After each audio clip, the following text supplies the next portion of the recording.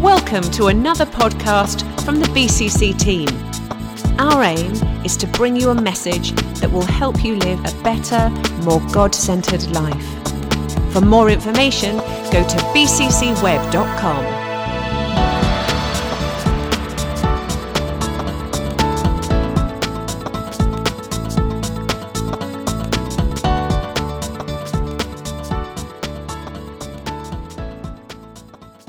Good morning, church. Well, yes, we have had an amazing time away. I was just saying to the guys, I'd rather go to a conference after a week's holiday. When you just go on the back of busy working life, it's quite difficult. But however, it was a great time. God really spoke to me. I'm really sorry I missed yesterday morning, but I had an important family thing to do yesterday afternoon, and then I had a message to write. So I want to just crack on with the word this morning. And I want to talk about, obviously we're in the series of strength and courage. And Mark has been talking about it. He talked about strength as the ability to persist, and courage as the ability to start again. And I just want to expand that a little bit about strength being the quality or the state of being strong, and courage being the quality or mind or spirit that enables a person to face difficult situations or danger or fear or pain without fear. And we've talked about fear this morning, but courage is the ability to face something again and again and to come back again and again without fear. And I think that's a really important thing. I really think that we're on the same page as God. I really think God is wanting to do something here in BCC, and he's preparing us. And so this morning I want to talk about strength and courage in the body of Christ. Because I think it's really important that as a body, thank you guys, as a body we are united, that we have strength, that we have courage, that we're together, because the Bible talks very clearly about us being a body, and a body working together in everything it does. One of the organisational values that we have where I work, I work in a hospice. One of our organisational values is to be bold and pioneering. Now, you wouldn't think that kind of value, we'd have that kind of value in a hospice, but we're bold and pioneering, and the service that I run is pioneering. It's new, it's never been done before from a hospice context. And, we need to be bold and pioneering in the church. The thinking and the actions that we've done to get us to this point won't get us to the next point. We've got to do something different. We've got to step out. We've got to be more bold. We've got to be more pioneering. We've got to think outside the box, because the thinking that we've had so far has only got us to here. Now, if we want to get to here, we've got to think differently. We've got to behave differently in order to move on to what God is doing.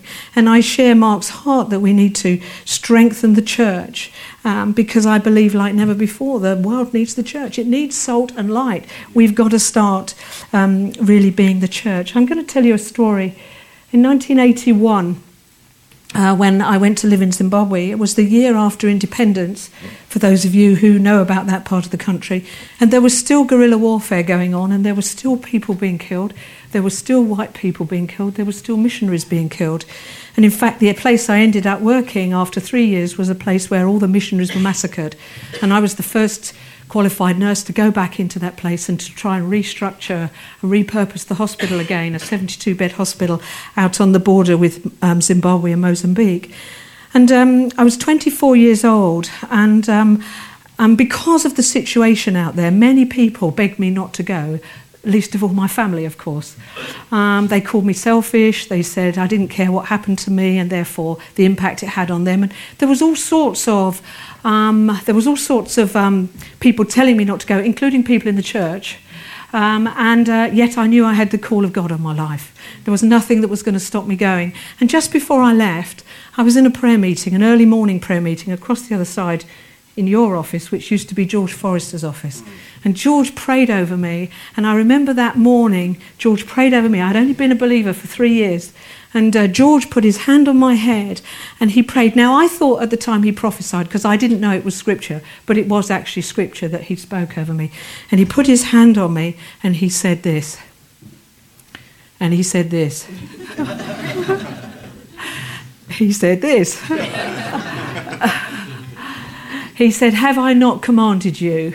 Be strong and of good courage. Do not be afraid, nor be dismayed, for the Lord your God is with you wherever you go." And I know that George believed in me at that time, and so did his wife and a few others. And I left and I went. And when I went through difficult times, do you mind, just stay on that one and we'll just move on from there. And when I went through difficult times, I remembered that scripture. I wrote it down, I remembered it, and I always remembered, God, you brought me here, and you said you're never going to leave me nor forsake me, therefore there must be a way through. And about 3 years later, I moved up into this northeast corner. In fact, I worked for Elim at that time on an Elim mission. Interestingly, when we were up at the conference yesterday, the guy who led me to the Lord is now an Elim pastor. He came down from Scotland for one weekend in September 1977. He led me to Christ. He went back, and I've never ever seen him to this day. He just came for one weekend to Bromley, led me to Christ, and went away, and never seen him again. But I know he's an Elim pastor, so I had a chat with the guy to see if I could track him down, because I want to tell him what a great life I've had from that one encounter that I had with him that weekend. And so I was working in the hospital there, in Elim Hospital up in Katarere in the northeast corner of Zimbabwe, and there was a doctor there. Oxfam had sent a doctor to work with us. Adrian, his name was, great guy, and his wife. And we used to, because of the drought, there were 3 years of drought while I was there. There was no food, all the crops had failed, and we became a government feeding station. And so from time to time we would take food out to the satellite villages and the clinics to help people. And one day we were out together, and we were in an open back truck, and we had food in the back, and we were just travelling around on the border up there by the Gerazi River. And because of the war in that country, all the bridges had been blown up, and therefore they would often just concrete across the river. But of course in the rainy season it all flooded. So whenever you came to a river that was flooded, you couldn't just drive across. As many of you know, you have to get out and walk across in order to test how deep the water is and how fast flowing it is before you take your vehicle across. So here's one such river that we came to. And as you can see, the bridge is flooded and the water is going across it, and it's only just a bit wider than the vehicle. And so we came to this river, and it was my turn to get out and to walk across the river and see how deep it was. And so I got out of the vehicle and I started walking across this river. And of course I had to keep looking down because it was up to just under below my knee, and it was flowing, and I didn't want to get washed off, so I was looking down all the way, watching my steps to be sure that I didn't slip or trip. I had bare feet.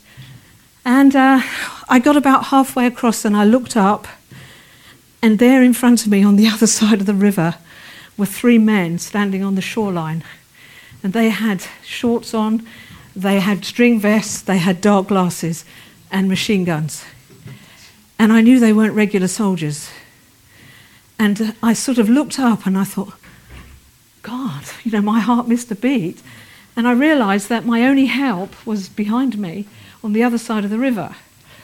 And so in my moment, I remembered, the Lord your God is with you wherever you go. And as I stood there, I thought, well, I've only got 2 choices. If I turn round and look to go back, well, they might shoot me. And they would easily get me, and then I'd just get washed off. If I carried on, my only help is behind me. What am I going to do when I get there? And I have to say, in all the years I lived in that situation, I was never, ever afraid of dying. I was never afraid. I think when you're younger, you don't have that sense of dying. However, I was afraid of being raped, and I think that was quite a natural kind of fear to have in that kind of situation. So I turned round, and fortunately, Adrian was taking off his socks and shoes. As you know, men wear socks and shoes with shorts. He was taking off his socks and shoes, for which I was incredibly grateful, and he was walking in the water towards me. And so I figured that if I just slowed my pace and waited for him to catch up, by the time we got to the other side of the water, he would be with me side by side. I have to say, in every situation I've ever encountered of danger, God has always provided somebody to help me. And this man, he was a Quaker. He wasn't a believer, he was a Quaker. And anyway, so I did slow down, and he caught up with me, and we got out of the water together on the other side. And bearing in mind, of course, neither of us had anything on our feet, so we weren't very sure-footed. He greeted these guys like long-lost friends. Hi, guys. Oh, it's good to see you. Now, one guy had a machine gun over his shoulder, and the bullets trailed all the way down into the water. And I'm fixated on that, standing behind Adrian, sort of to the side like this. And these three guys are talking to him, and oh, we're really pleased to see you. We're trying to get our vehicle across the river. Could you help us? And so the guide said yes, and so we all walked back across the river. They sat on the tailgate of the vehicle, and then Adrian said to me, why don't you walk behind? This would be a good photo opportunity. And I said, actually, I rather value my life, and I think I'd rather walk in front if that's okay. So we did walk in. We got across the river. I got back in the cab, and we left, and we went on our way. Was I frightened? Was I scared? Yes. Of course I was. If you see three men with machine guns, I think it's natural to be frightened. But actually, did I sense the presence of God? Absolutely. Absolutely sensed the presence of God. Even though my heart was beating inside of me, I knew God was with me. I knew God was watching over me. And I knew God had given me someone to help me. And I knew that he could probably handle it better than I could, man to man. And therefore, as a woman, I had learned when to keep quiet. You know, there are some times as a woman when you need to just shut up, and you need to let that person who God has brought there to help you. I see you laughing, Fred.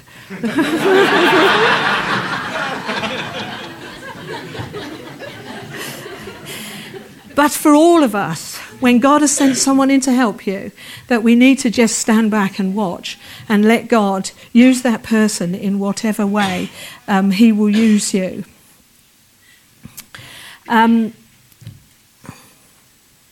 So God will send people to help us and support us. And I faced another situation in a similar time with a soldier who had a machine gun, but he was drunk, which was even worse. But again, God sent somebody along to veer him off in another direction away from me, which was good. Why? God never intended us to manage alone. God never intended us to manage alone. And sometimes we have an independent spirit that says, I can do this fine on my own. I know people who've got such a strong independent spirit. They're so strong in trying to manage themselves, protect themselves, sort themselves out, help themselves, work out their life themselves. And God never. And because we've been hurt, because we've been wounded, because other people have let us down, because other people have disappointed us, but courage is to persist again. Courage is to go back again, even in the face of defeat, even in the face of, I have to say, I did feel sorry for those three politicians who had to resign, even though I voted Conservative, and I'm not ashamed to say it. But I felt sorry for them that they had to resign. But, you know, even in the face of defeat, even in the face of hurting and wounding, we have to be able to have the courage to get up again and to go again. Proverbs 18:1 says, he that separateth himself seeketh his own desire and rages against sound wisdom. There is no wisdom in separating yourself. He that separateth himself seeketh his own desire and rages against all sound wisdom. God says he's put the solitary in families. God says that two is better than one. Now, okay, yes, there's a thing about marriage in that, but I don't think that scripture is about marriage, because it says when one is down, the other can pull them up. You don't have to be married to do that. Two is better than one, because when one is down, the other one can pull them up. That's about friendship. That's about caring about other people. That's about saying, let me come alongside you. I can see things are difficult for you. Because when we're down, sometimes we cannot pick ourselves up. And therefore we need someone to help us up. Two is better than one. And I know many people who, through their independent spirit, through their stubbornness and through their willfulness, will not reach out a hand to enable someone else to help them up. You know, in BCC, we have an incredible skill set. We have an incredible skill set. We have many, many skilled people. Everybody has something to contribute in this house, you know. And if we would all share that with each other, if we would all look out for each other. I feel incredibly blessed, because I have a whole variety of people in my world who've got skills that I don't have. And the best manager, my manager, surrounds herself with people who've got skills she doesn't have, because then they can do the things that she can't do. We are a body, and therefore, we should be able to pool our resources, as it were, in that sense of helping and supporting and caring for each other and doing things. There's a lot of single people in the church, single mothers, even single fathers and single people, who need that when then someone is down. They need that someone to pull them up. And I think that we operate in silos, in our little family groups or in our little life groups, without thinking a bit more about the bigger picture sometimes. Galatians 6:9 says, "Let us not grow weary in doing good, for at the proper time we will reap a harvest if we do not give up. Therefore, as we have opportunity, let us do good to all people," especially who? Those who belong to the family of believers. Now, we talk a lot here about serving the community, and that's absolutely right. I haven't got a problem with that one bit, but the Bible says especially those in here. The Bible says we should be looking out for each other. The Bible says that we, especially those who belong to the family of believers, we have a responsibility to each other first. And to care for each other, to look after each other, to strengthen each other, because we are a body and God has put us together as a body. We have an obligation to each other. It isn't by chance that we're here. It isn't by chance that you're here. And I believe God is going to bring more people into this house to help us with the skills that we don't already have, to enable us to be what He needs us to be, a balanced body. It's no good in a body if you've got 6 arms and no legs. It's no good in a body if you've got 3 heads and no hands. We need the full body in this place. God expressing Himself in His fullness in the body of Christ. That's what He does. He doesn't express His fullness in one person. I don't contain all of God. God expresses all of Himself in the body of Christ. And therefore we need everybody in the body doing its part in order to express the fullness of God in everything that we do. I want to just think about disease for the moment. I don't know how much, or because I think about it a lot, of course, because of my kind of job, but I want to think about disease for a moment. Because when there's sickness in the body, can we go to the next one, please? When there is sickness in the body, there is dis-ease. Disease is dis-ease. So whether it's mental, physical, emotional, or spiritual, if there's some kind of sickness in your body, there is dis-ease. And it's the same in the body of Christ. When the body of Christ is not healthy, it's because there is dis-ease. We are not at ease with each other, with ourselves, as the body. Something is not functioning. It is dysfunctional. When your body is sick, it is dysfunctional. It is not functioning properly because it is not at ease with itself. It is not healthy, and that's what unhealthiness is. It's dis-ease. So how do we function then? How do we bring that back together? Next one, please. Is that a miracle is applying kingdom control over our circumstances. So to join it back together, if you like, healing in a diseased body is applying kingdom government over that person's body, isn't it?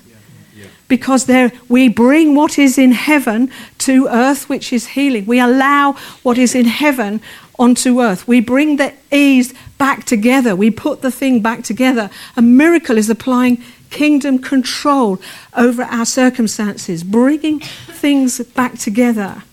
We need to apply this to the body of Christ. There is dis-ease in the church when its members are not functioning together in unity, when one or more is not playing its part. Let's have a look at 1 Corinthians 12 and verses 14 and onwards. And it says this, now the body is not made up of one part, but of many. If the foot should say, because I am not a hand, I do not belong to the body, it would not for that reason cease to be part of the body. If the ear should say, because I'm not an eye, I do not belong to the body, it would not for that reason cease to be part of the body. If the whole body were an eye, where would the sense of hearing be? And if the whole body were an ear, where would the sense of smell be? But in fact, God has arranged the parts of the body, every one of them, just as he wants them to be. If they were all one part, where would the body be? And as it were, there are many members, but one body. The eye cannot say to the hand, I do not need you. The head cannot say to the feet, I don't need you. On the contrary, these parts of the body that seem to be weaker are indispensable. And the parts that we think are less honourable, we treat with special honour. And the parts that are unpresentable are treated with special modesty, while our presentable parts need no special treatment. But God has combined the members of the body and has given greater honour to the parts that lacked it, so that there should be no division in the body, but its parts should be have equal concern for it.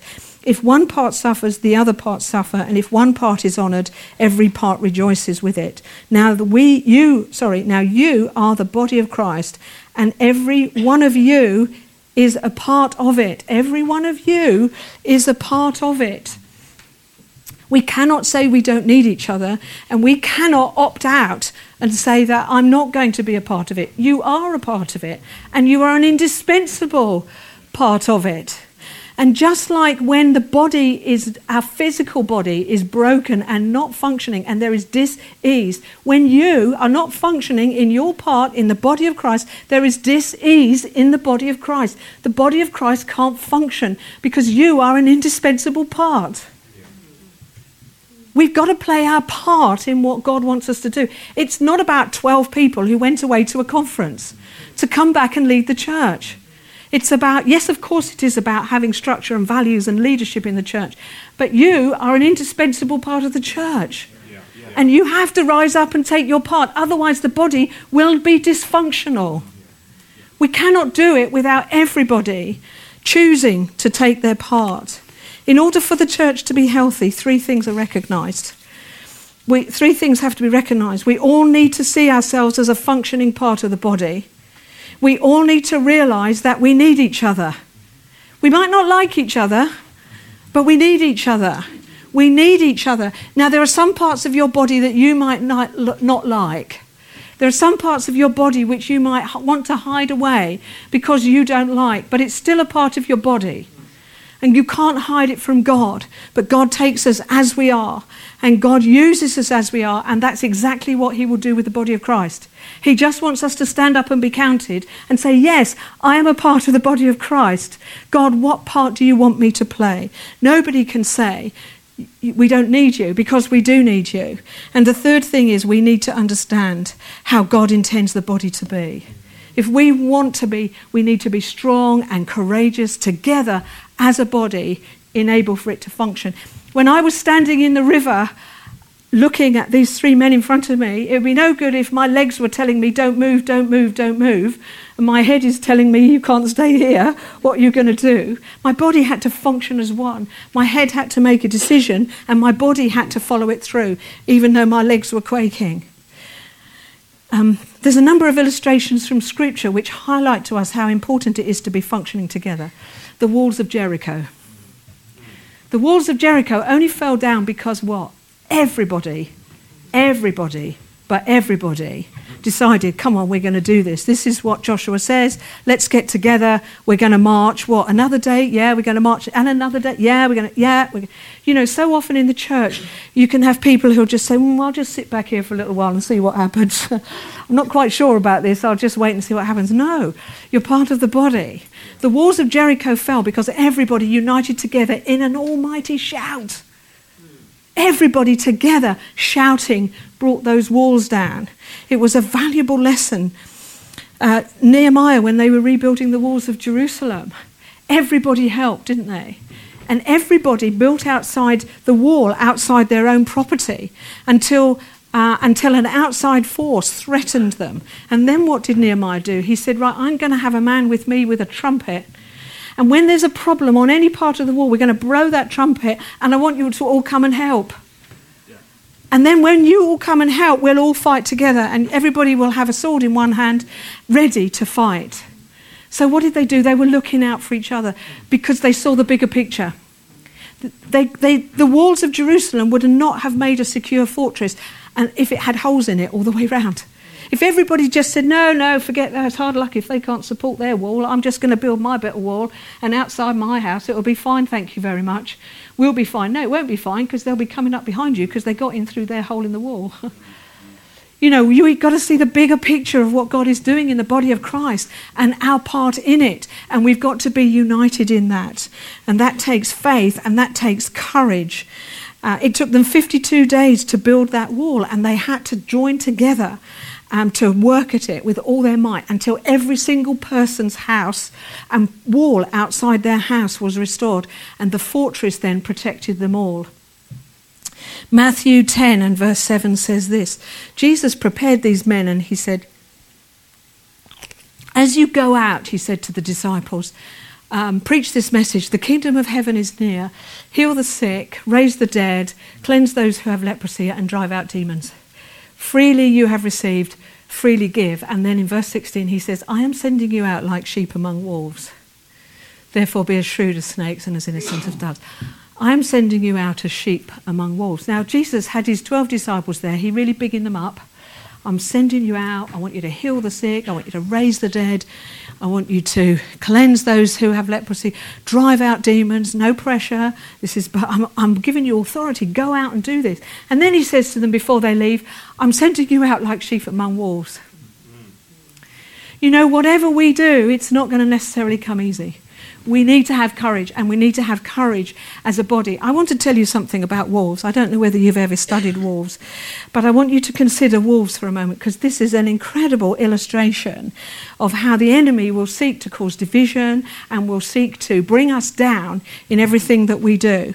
Think about a wolf. There are some very interesting facts about wolves, and Jesus used this as a powerful illustration to teach us a very valuable lesson.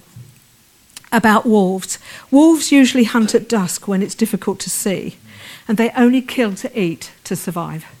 So they wouldn't necessarily kill a human. They kill to eat to survive, and they only hunt at dusk. And you know what it's like at dusk. I hate driving at dusk because it's half and half, isn't it? You can't see, and there are shadows, and everything's not quite as clear as it could be. They'll hunt at dusk. They usually hunt... They don't always succeed in catching their prey, and so to conserve their energy, they have to have a strategy. And this is the strategy of a wolf. A wolf will follow its prey. It will stay out of sight until it sees a moment of weakness and a time of opportunity to pounce. They will stalk and watch the herds for a long time, testing the animals and watching for weakness. And they detect their prey in three primary ways: the scent, the tracking, and the chance encounter. And the wolf is the predator of the very young, the very old, the weak, and the diseased. And they're always looking to take advantage. And they wait and look for times of fatigue. And however, despite hunting in packs with their prowess for hunting, the majority of their prey gets away. What does this illustration say for us? Interestingly, with a wolf, the prey that usually runs is the one that's chased. The one that stands its ground is usually the one that gets away by bluffing. That's really interesting, isn't it? Yeah. The one that runs will be chased, but the one who stands its ground and calls its bluff will usually be the one to survive. Jesus said, having done all to what? Stand. Not to run, but to stand. What is this saying to us? I think that this is a very interesting parallel for us. This illustrates to us a strategy of the devil. Many people think, contrary to belief, that the devil can read your thoughts. He can't.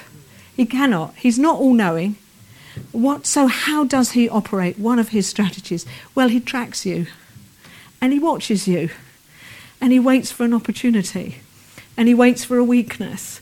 And he waits to see when you're unwell. He waits to see when there's a hole in the wall. He waits to see when he's got an opportunity to pounce, and then he pounces. And then he seeks to bring you down because you are filled with fear and you will run.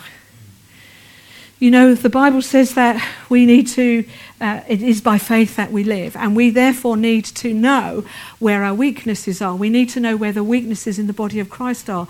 We need to know the old and the weak and the vulnerable and the diseased, because they're the ones who are going to be picked off. And we could fit into any of that criteria. We need to protect each other. We need to look out for each other. We need to pray for each other. We need to come together. We need to value each other. We need to recognize that when one is down, somebody needs to help them back up again in order that they don't get picked off. 1 Corinthians 12 says, on the contrary, these parts of the body that seem to be weaker are indispensable. So when someone's down, we need to rush there to help them get up again. The weak parts of the body, the Bible says, are the indispensable parts. And therefore we need to be helping them. We're not a healthy church if we don't protect our indispensable parts. Fear comes. Let me tell you something about fear in the last few minutes, because we've talked about fear this morning. Fear comes when you believe the opposite to what God says. Fear comes when you believe the opposite to what God says. When we believe the contradiction to what God says. God hasn't given us a spirit of fear. So when you feel fear, it's not from God. Now, there is a natural fear. I believe when I saw 3 men with machine guns, I had a natural fear. Our bodies for protection are built. If I was in the middle of a field and a bull came running at me, I would have a natural fear to run. That's a natural fear. I'm not talking about that. But God hasn't given us a spirit of fear. He's given us a spirit of what? Power. Power and a sound mind to know wisdom and to know how to stand and to know how to stand against the threats of the enemy. We only become fearful because we tolerate fear in our lives. If we knew the truth, we could counter the truth of the lie that's coming against us, and it would take away our fear. We don't ask God to take away your fear, just start believing the truth. Because when you believe truth, there is no fear in truth. Fear is in the opposite of what God says. And all the while we believe that, then we will live in fear. Being out of fear is a choice. Salvation is not just about forgiveness, it's about a new order of living. Salvation is a new order of living. And the one thing that God has never taken away from us is our ability and our freedom to choose. God has never touched that. We all have the ability to choose, and God has never taken it away, and he never will. We can choose what we believe. We can choose what we say. We can choose what we do. We have free will to choose, and we can choose truth or we can choose lies. We can choose lies and live in fear, or we can choose truth and we can live in power. And God has made that quite apparent to us. He says many times in the Bible, do not fear. And the way we do not fear is to live by faith. So in all those years when I was overseas, when things came against me, I would say, no, God hasn't given me a spirit of fear. And God says, be strong and be courageous. Don't be afraid. I'm with you. And that would be my overriding garment, as it were, to enable me not to feel fear. Scripture exalts us to set your affections where? On things above. On things above. The more we fill our hearts and minds with Christ, the less opportunity there is to fill it with fear, because we're filling it with truth. And we have an opportunity. You know, fear will contaminate your faith. Fear will contaminate your faith. God has called us to be people of faith, and to keep our faith good, to keep our faith pure, to keep our faith working, to keep our faith and courage as part of the body of Christ. We have to keep choosing truth. We have to keep choosing truth. We have to keep choosing truth. The truth of God's word. It's got nothing to do with what's happening in our lives. It's got nothing to do with what other people say. It's got nothing to do with our past experience. Courage is to go again, go again, go again, taking the truth of God's word. Yeah. We have got to function together as a body. If we're going to move forward as the body of Christ in this place, we have got to be united. In strength and courage. We've got to look out for each other. We've got to look out for those of us who are weaker. We've got to pull them up, because they are indispensable, all those people. Every single one of us has got to put up our hand and say, I'm here to do my part. I'm here to do my part. I'm not just here on Sundays because I love the songs. I'm not just here on Sundays because my mates come. I'm here to play my part in the body of Christ. I'm here to bring kingdom principles here on earth into this diseased world. Because that's what the church is for. Amen.